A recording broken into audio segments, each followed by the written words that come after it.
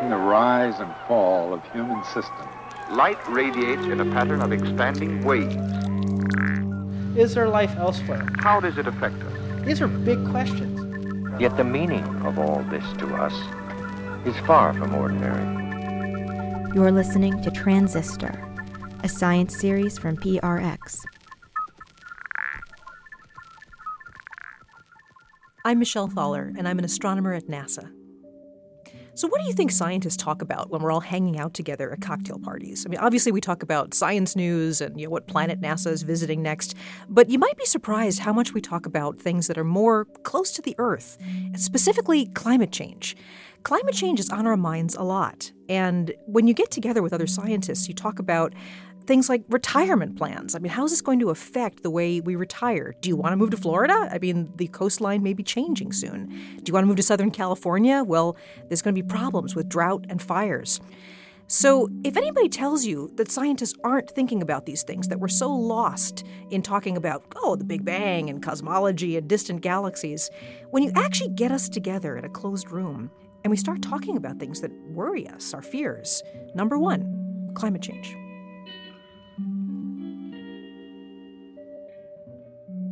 One of the things I really love about astronomy is it's not just about distant, faraway things, galaxies that are millions of light years away. The nearest planet we have is the one we're standing on. And if you want an example of how a planet works, of how it can sustain life, of how it changes over time, you have to start with the Earth. The thing about change is that being an astronomer, I know the universe is actually this incredibly vibrant, dynamic, kind of dangerous place. Stars explode, black holes form, you see things colliding, asteroids, even planets. So I'm used to the idea that things sort of hang in a balance.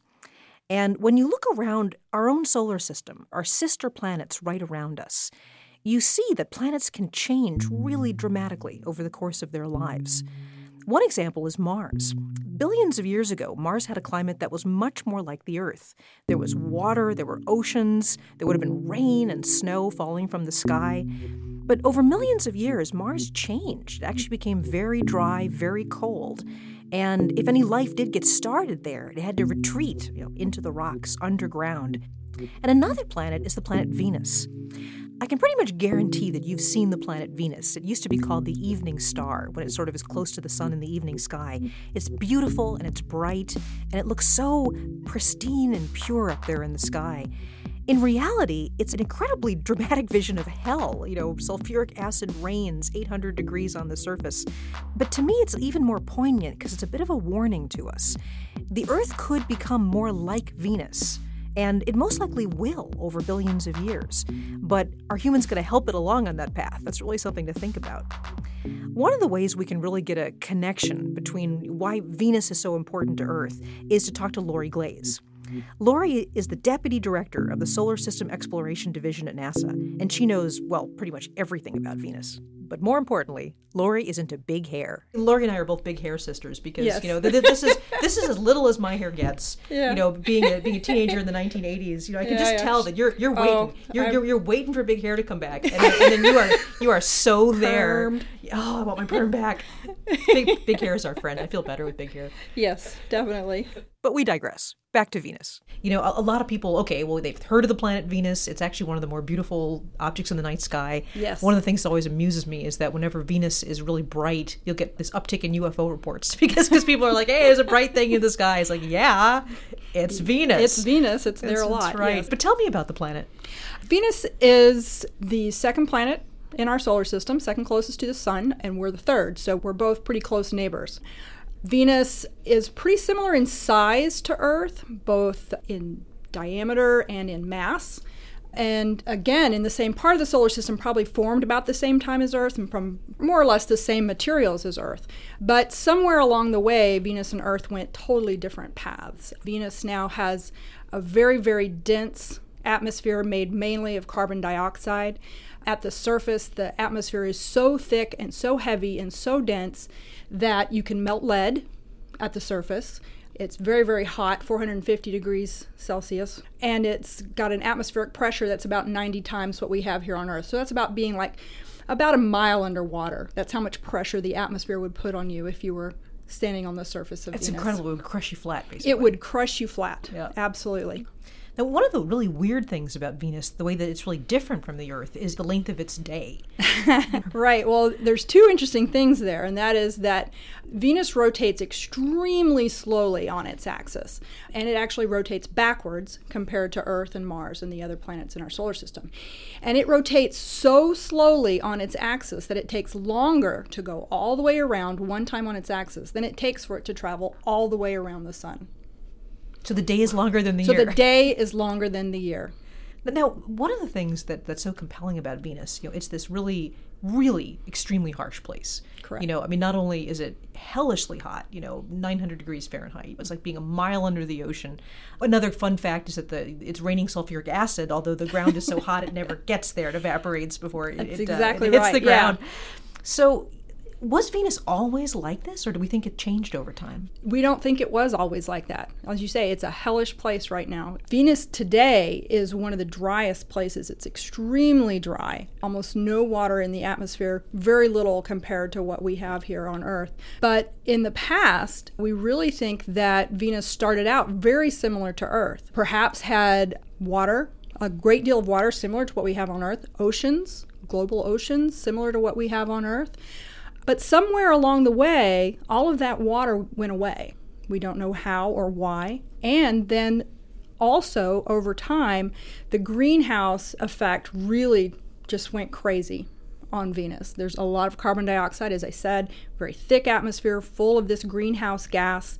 So the sunlight comes into the atmosphere, it's trapped, and that's what drives those really high surface temperatures and has driven this greenhouse condition that is now just run away. Well, it's just like being in your greenhouse. You have a greenhouse in your backyard with a little glass, right? So the sunlight can come in, the visible light can get in, but the thermal energy can't get back out through the glass. So that's how your greenhouse works. And to a lesser degree, this is what we talk about with Earth's climate change, that as we put more carbon dioxide into our own atmosphere, the greenhouse effect is sort of accelerated. It's made stronger. It's made stronger and stronger, that's right. Does studying the comparative climates of planets, does it give you any insight into our own planet? And what's going on right now? And people have heard about climate change, and it's certainly worth mentioning that the trends we're talking about in terms of planets are much, much longer time frame. I mean, these are things that take millions of years or hundreds of millions of years. The thing that we've seen recently with the Earth is a very quick change. Right. We need to keep our eyes out for the kinds of long-term trends that could be potentially signs of what could happen in the future. And as I said, on Venus, we did see major changes where there was probably a much more Earth-like environment there, a much more Earth-like climate that now has eventually over time become a runaway greenhouse. And that's certainly something that is a potential, not to say that it's a for sure outcome for Earth, but it could happen here as well. So we can learn from all of the other planets in our solar system by looking at their environments and their climates. And again, comparing helps us to better understand how our climate works and what the potential endpoints are for Earth's climate. Being somebody who's often in the public eye, people will often ask me, what sort of cosmic catastrophe are you worried about? People, of course, have heard about things like supernovae, exploding stars, gamma ray bursts, or a giant meteorite that's going to come and smack the Earth just like all the dinosaurs got wiped out.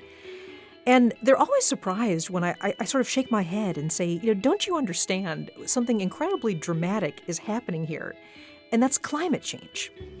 It's almost like we see this dinosaur impactor event coming, but it's just going to kind of ease its way in little by little.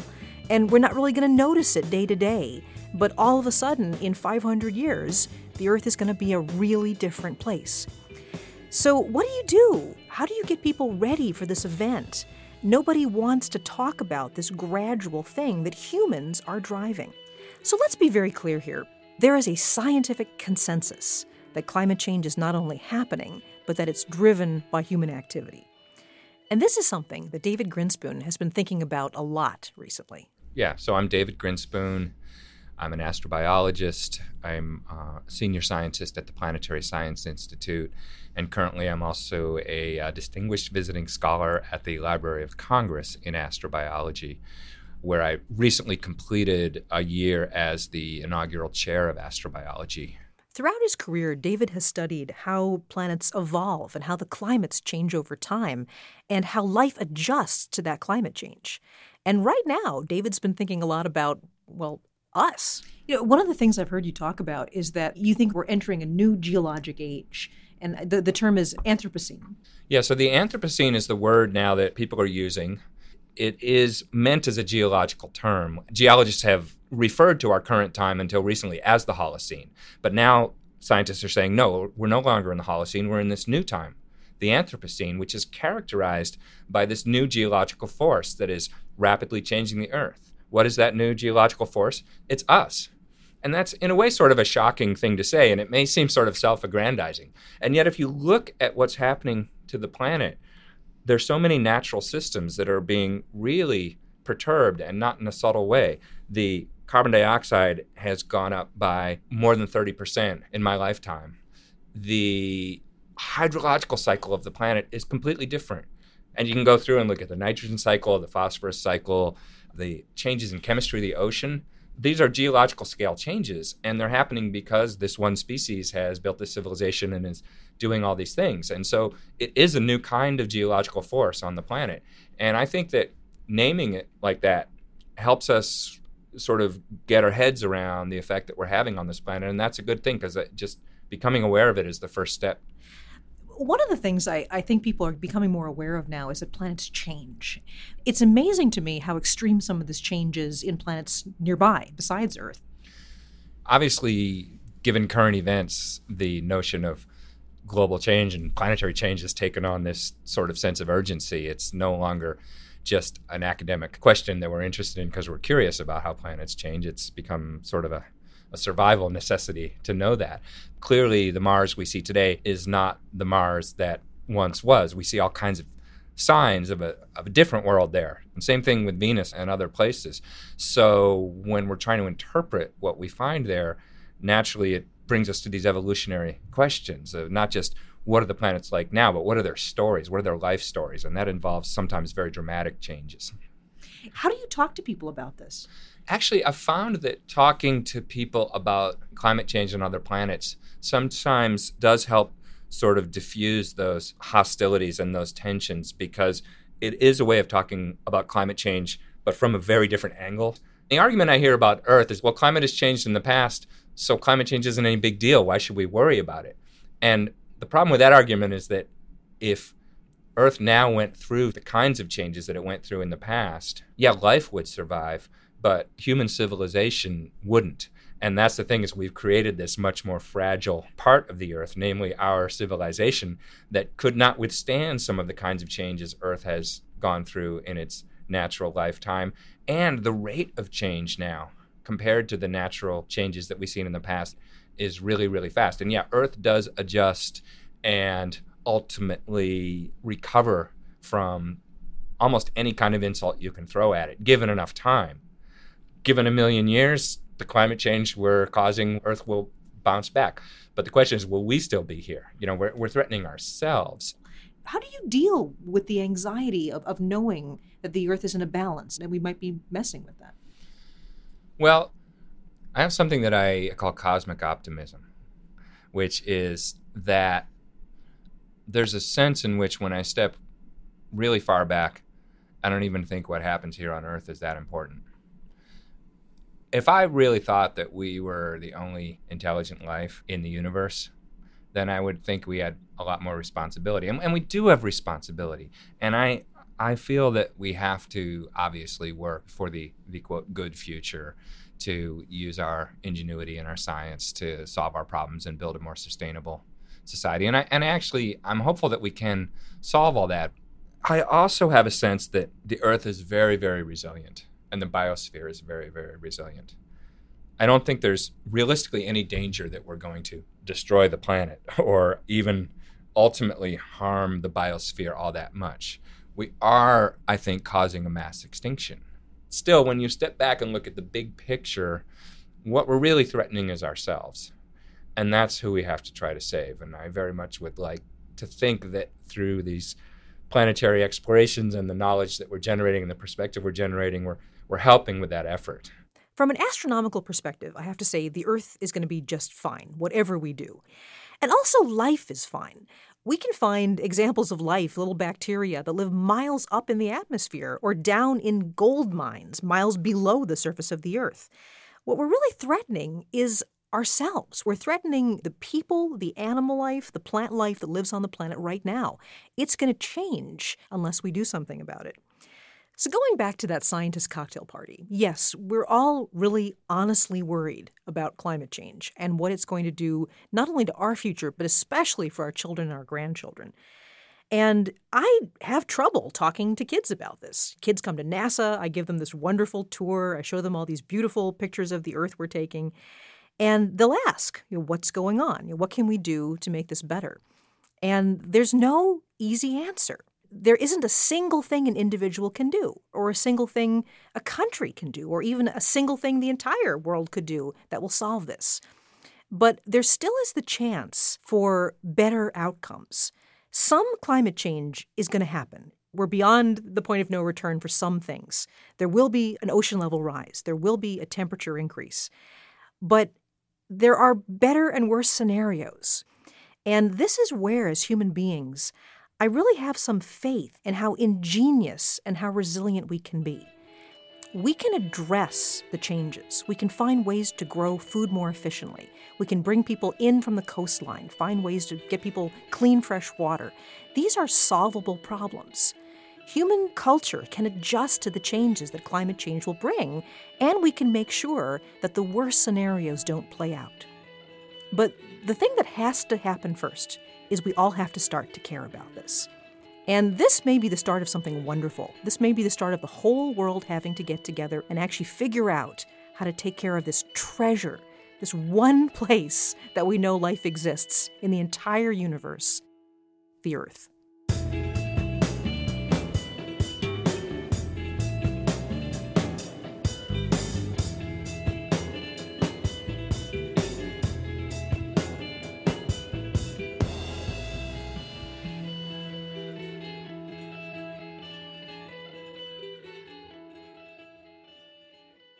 The Transistor podcast series is brought to you by PRX.